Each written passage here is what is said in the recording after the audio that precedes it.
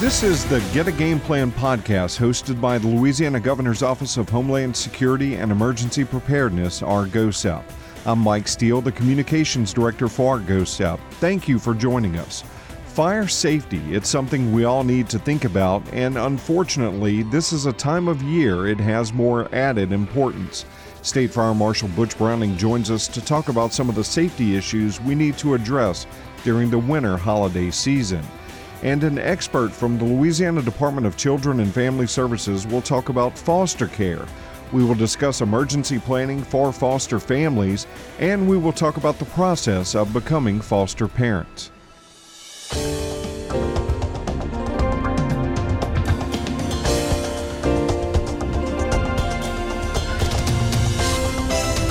Before we get started with our interviews, we like to start each episode with emergency preparedness information. For this time of year, holiday travel may be part of your plans.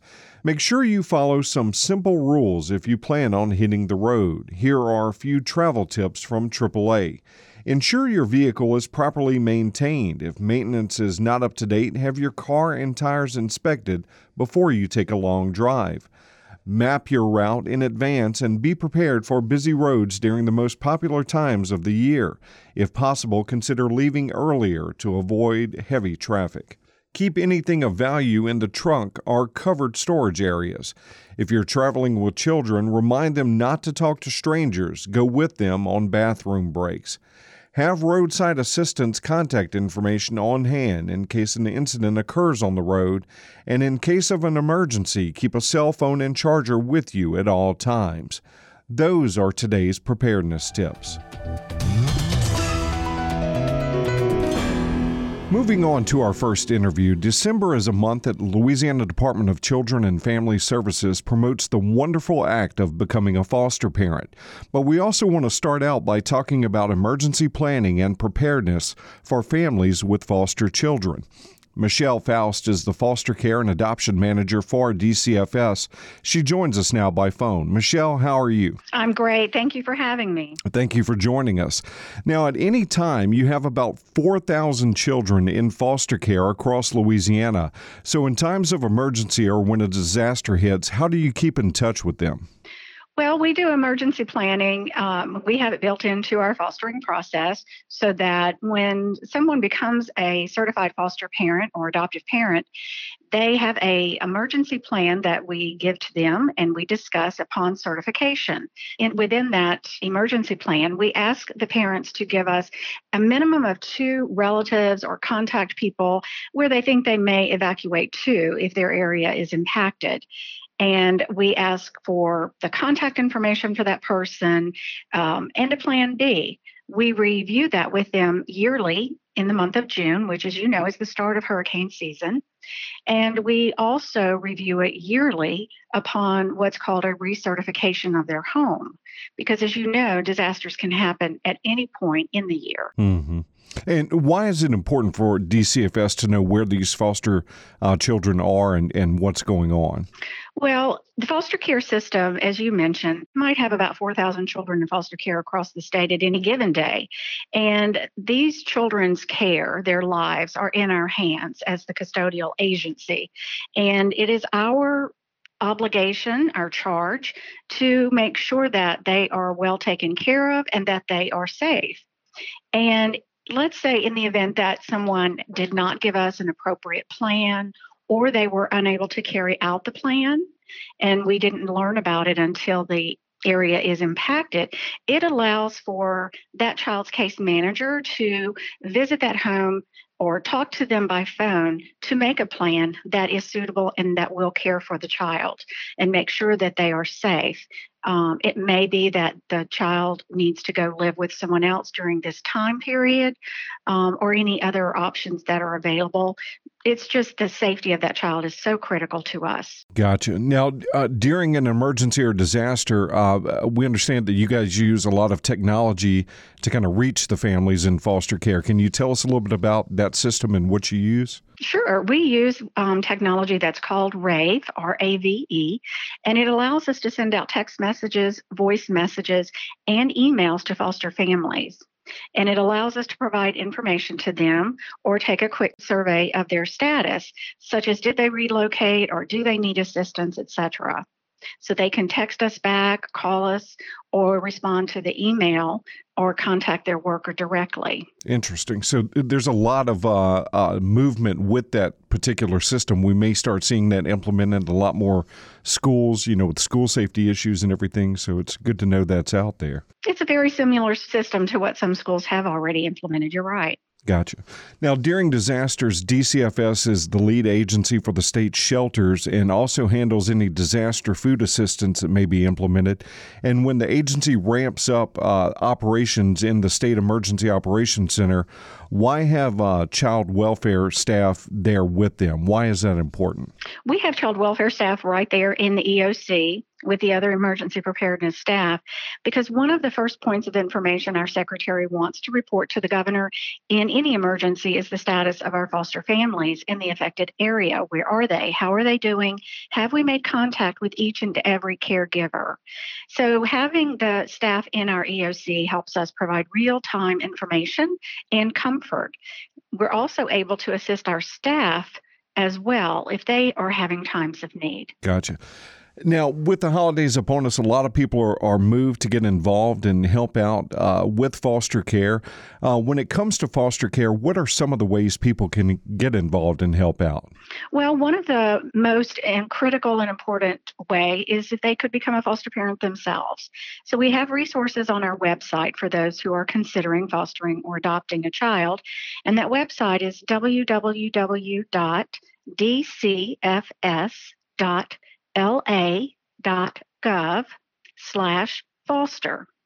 So there are a list of common questions that people ask, the frequently asked questions and requirements to become a foster parent, and what the steps are that someone would need to go through to become certified. Some of those requirements is that we hope they'll have an open heart. You don't have to be married or rich or live in a huge house. What you do need is to be 21 years of age or older, have sufficient income to meet your own basic needs, and be in good physical, emotional, and mental health. And you have to be ready and willing to let us place a child in your home, ask and expect that you would love and take care of that child as your own, and then possibly to break your heart by reuniting that child with their parent. But there's so much reward in reunifying a child with their parent when their parent has completed the tasks necessary to have their child returned to them. It's just something rewarding that can't be matched with words. If I could ask you for a moment, when you see those types of connections made, how heartwarming is that, knowing that these families are taking those steps? It's unbelievably heartwarming to see a family or a parent that may have hit rock bottom. They may have lost the support they did have because of, choices maybe that they've made, some poor choices in their lives. And having a child removed from your care is so traumatic for the child, for the parents, and even some of your extended family that may be involved.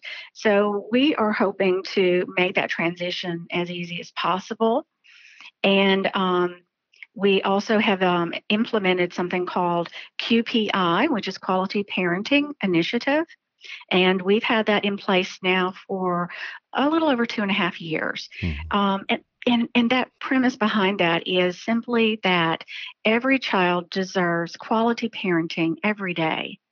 So it's our job to ensure that the foster adoptive parent is taking good care of that child and that we're monitoring that, and we're helping the family. We're helping the biological family get on their feet, get the services that they need to have their child returned to them, maintain that contact between the child and the biological parent through the entire life of the foster care placement.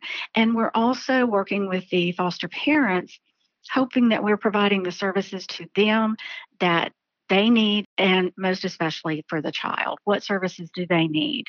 It's great to know there are people out there to help bridge that connection sometimes. So it's great to see. Mm-hmm. What are some of the things you need support or do you see from the public that they can do even if they aren't able to actually become a foster parent? Absolutely. I'm glad you brought that up. We have Louisiana Fosters, which is a statewide campaign focused on Louisiana's children, our children, that is sponsored by First Lady Donna Edwards to link government, faith, nonprofit, business, and the community to create united support for our state's foster care system. As First Lady Donna Edwards says, not everyone can foster, but everyone can do something. So organizations that want to help provide for foster children can reach out to our website at dcfs.homedevelopment@la.gov. The organization can tell them that they're interested in Louisiana Fosters, perhaps becoming a member and helping the foster care system some way through their business or their ministry. Individuals who want to help can reach out to organizations that are already partnering with us, and a list of great options can be found on the Louisiana Fosters website at www.louisianafosters.la.gov. That's great to know. And Louisiana is such a compassionate state.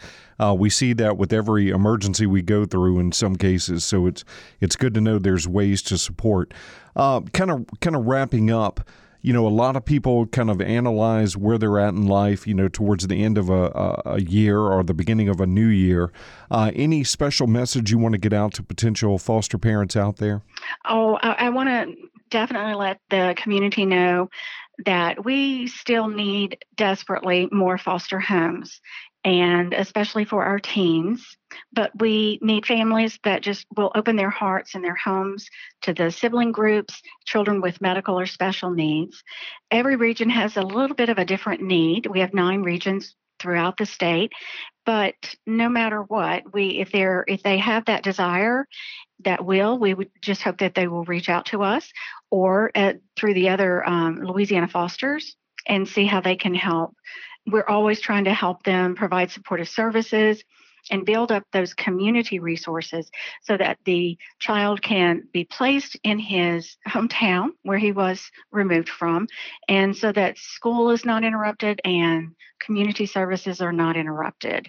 So I'd also like to add that while we work to reunify families, and we are successful in many cases, I also want to brag about our adoption number. This year, there were 893 children that were adopted from the foster care system and found that permanent resource, found that permanent family that will be their family for life. And that was just astounding. That's terrific. And again, give us a good resource as far as websites or anything that people can go to find out more information. Well, they can go to our website, www.dcfs.la.gov/foster. And if it's a business or individual who is interested in providing assistance in other ways, they can visit the Louisiana Fosters website. It's www.louisianafosters.la.gov. And if it's persons that are wanting to become an organization, they are part of an organization and they wish to reach out and help, they can contact us through a website that is dcfs.homedevelopment@la.gov. All right. Thank you so much for your information. We appreciate the work that you and everyone at DCFS does helping these families. And thank you for joining us. Merry Christmas. Thank you, Mike. Merry Christmas to you. Thanks for giving us an opportunity to share what we do. You bet.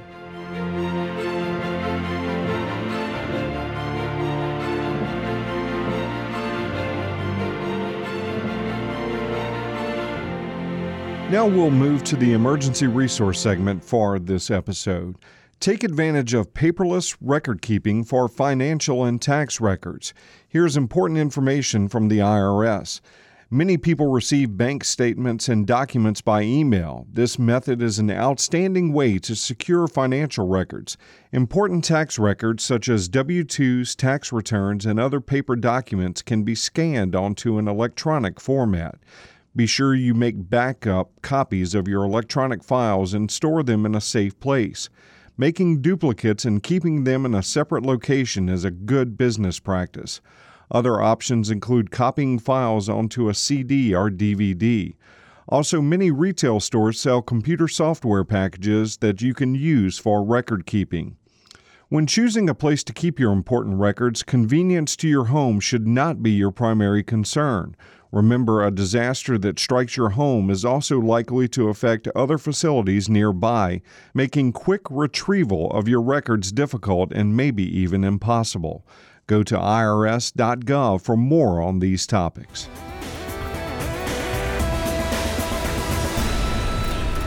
Moving on to our second interview, Butch Browning was appointed the Louisiana State Fire Marshal in March of 2008.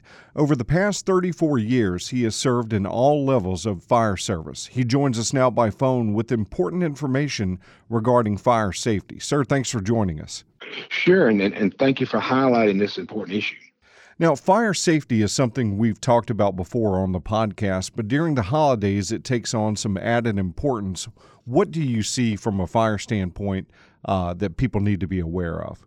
Absolutely. As the holiday season approaches, we're busy. We're shopping. We're doing so many things around our home. We're traveling. The children programs, the community programs, a lot of things are happening, but we have to make it a priority to be fire safe. So, I guess the first issue is the cold weather.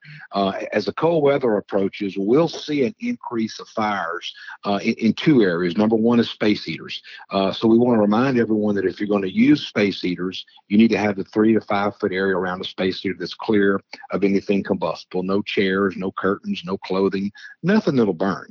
Secondary to that is that you do not want to overload the electrical circuits in your home by using an extension cord to power that space heater or plugging that space heater into a power strip with multiple devices. Finally, on the space heater issue is that when you're not awake and attending to the space heater, turn it off. We see a lot of nighttime fires where a space heater caused a fire in a room that was unattended that affected people, and actually deaths occur in other rooms. So that's important. The other winter issue I think that's important to remember is cooking. Although cooking is a consistent fire cause year round, we see an uptick in cooking fires around the holidays because, again, you're cooking more, you're using every burner on the stove, you have multiple devices, whether it be heating devices, frying devices, all these things operating. So the real simple message with cooking is, number one, attend to it. Never leave the stoves operating when you're not there. Keep young children, small children, out of the kitchen. We see a lot of burns and scalds that occur because children knock pots over, or they get in the way when you're maneuvering hot material. So keep children out. And then I guess the final thing is know what to do if you witness a fire. So if you have a stovetop fire, number one, you don't put water on any stovetop fire. The quick remedy is to try and cover the pot that might be burning. Put the lid back on the pot if you can do that. If the fire is burning outside of the pot, then your only option to put the fire out would be a fire extinguisher. We're very cautious when we tell people to use a fire extinguisher if they have not been trained. So if you have a fire extinguisher in your home, we certainly recommend it, but take time to go to our website or a host of other websites out there and learn the ABCs of operating a fire extinguisher. It's really easy to use, but fundamentally it teaches you how to keep space between you and the fire and keep yourself between the fire and the exit door. But I'll tell you, as soon as you discover a fire, the first thing you should do is evacuate and call the fire department. Let the professionals come in and deal with that, because your life and certainly suffering injuries is not worth sacrificing a fire. Now, I guess we got to talk about Christmas trees, Mike. Yeah. And this time of year. Listen. Yeah, absolutely. So, people are right now picking out their Christmas trees. Artificial trees are a great option. They're the least combustible. They're the least likely to catch on fire. But hey, certainly the real Christmas trees are an amazing thing. The scent of that tree, the beauty of a real Christmas tree, we certainly want to protect. So make sure that, number one, you choose a tree that's been freshly cut. Now that can be, evaluated by shaking the tree, and if the tinsels seem to stay on the tree and not fall off, that's a good sign that it's a pretty freshly cut tree. Also, buy a tree, and the industry pretty much does this now, but buy a tree that's been coated in a fire retardant material. This will limit combustibility of that tree if it's subject to an open flame. soon as you get that tree home, I mean, you've got to refresh the stalk, cut the stalk of that tree, and water that tree on a daily basis, and make sure it stays fresh. Keep it away from open flame devices. Inspect your lighting that you put on the tree to make sure that the light is not damaged. No candles, nothing like that near the tree. You know, Mike, I'll tell you, a lot of people are really upgrading to the new LED technology of Christmas lighting. It doesn't get hot. It doesn't use the amount of electricity. It's less likely to short out and cause a fire. But those type of things are the upgraded things that we can do just to ensure our family's safety. You know, that's an important. I've always been a real tree kind of person. But over the past few years, with children and even pets and everything around trees and everything, we've kind of switched more to the artificial trees, at least until the kids get a little bit older and everything. So that's important information. What about as far as the outside of the home? If you're using maybe outside receptacles that you normally don't use, any precautions you need to take with those type things? Well, absolutely. I mean, keep in mind that anything electrical, I mean, if you use it outdoors, it must be tested and approved for outdoor use. So make sure that it's designed for outdoor use. And typically what you see is a heavier cord. You see more of a moisture management within the connections where, they won't short out. But listen, you can't put those cords in puddles of water. So, think about when it rains, having those cords where they're lifted, where they're not in a puddle of water where they can either cause a fire or cause an electrocution, as well as the rest of the lighting that you use on the exterior of your home. Make sure that it's designed for outdoor. I go back to this LED because it pulls so much less power. You're less likely to overload a circuit if you use the LEDs. People are now using the inflatable blow-ups. There's so many other, things out there, to the projection screens. There's a lot of great things out there, but make sure that it's designed to be used outdoors and not just an indoor-approved product. Mm-hmm. Kind of going back to something you were talking about earlier, we are, kind of in the heart of our winter months now. Are space heaters safe overall? Like, is it okay to use them, or do you recommend maybe staying away from those? Well, I mean, I'll always say about space heaters, they are a common cause of fire, but typically when they cause a fire, it's either because they're overloaded through an electrical outlet, which is a contrary to the manufacturer's specifications, or they come in contact with something combustible. Now, I'll tell you, if you go and buy the most modern generation of a space heater today, it'll have a tip-off device to where if it falls over, it turns off. It'll also have an internal thermocouple that if the heater senses a fire, it turns the heater off. Those new, additions to the safety of a space heater have eliminated fires, but we're still seeing a lot of the old first generation, heaters that are, 15, 20 years old still being used that cause fire. Plus you see the new ones now that are more of a ceramic. They blow heat instead of having an exposed element that can come in contact. So, we see a lot safer operations of them, but I'll tell you the most common cause of space heater fires in the state right now is them being overloaded. They're plugged into a power strip or plugged in with other multiple devices, and you have the actual electrical cords overheating and causing a fire. You got to be careful with those power strips, no doubt. So we are heading towards Christmas, which means we're also heading towards New Year's. I know you guys put out a kind of a wealth of information on fireworks and that type of safety information. Anything you want to address as we head into the new year? So we'll be permitting the retail sale of pyrotechnics in the middle of December, where in communities where it's legal to sell and use those devices, we make sure those stands are selling the appropriate pyrotechnic shows and pyrotechnic devices across the state. So the real quick safety on that is that you want to follow the manufacturer specifications. If you're going to choose to shoot your own private fireworks in your own yard or your own area, you need to have about a 300-foot area of nothing that'll burn, no vehicles, no homes, no sheds. You need to use one device at a time. You set the device down, you light it, you walk away, you let it do what it does, and then you come back and light the second one to make sure that the embers from the first one have been put out. A bucket of water, a water hose is always good to have there. So at the end of the night, you can make sure that all embers are put out. Again, children should not be lighting pyrotechnics. Certainly, any individual under the influence of alcohol should not be lighting pyrotechnics. Strictly follow the manufacturer's recommendations. But, some of the best ideas is to attend the some 60 public displays across the state that'll happen on New Year's Eve. That we work in with the safety of those operators to make sure that they're done. That's a great place to take your family to. It's a great place for your family to see a spectacular show that you can't buy in a retail store in many cases. Gotcha. Well, that's some great information.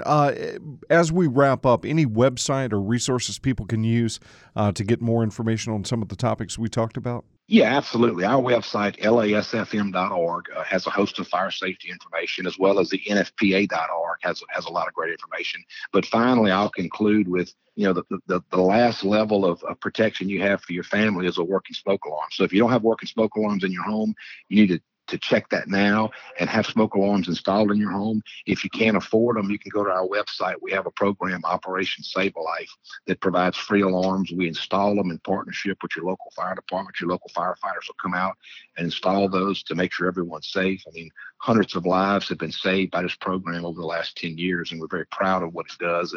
And of course, the fact that it makes Louisiana one of the safer cities and safer states to live in, because of our Operation Save Life program. All right. Great information. We appreciate you taking time for us today. Unfortunately, we see these things pop up from time to time around the holidays, so we hope everyone will pay attention to the information you talked about. Louisiana State Fire Marshal Butch Browning was joining us. Sir, have a Merry Christmas and a Happy New Year. Same to you, my friend. All right. Thank you.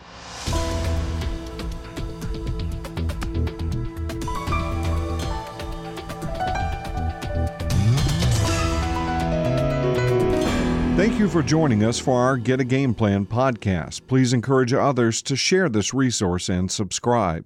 We want to thank Michelle Faust with DCFS and Louisiana Fire Marshal Butch Browning for joining us today. Don't forget to check out the resources we mentioned.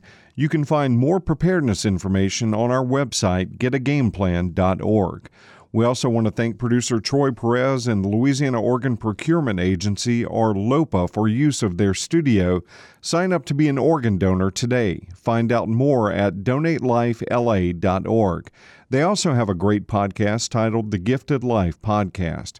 You can also find out more on most of the topics we talked about today by following GOHSEP on Facebook and Twitter. Remember, get a game plan. On behalf of the staff at GOHSEP, Merry Christmas. We'll have a new episode available next month.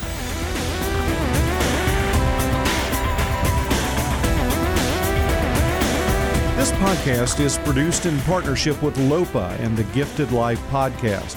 Find out more about organ, eye, and tissue donation by listening to the Gifted Life Podcast at thegiftedlife.org or download it from your favorite podcast app.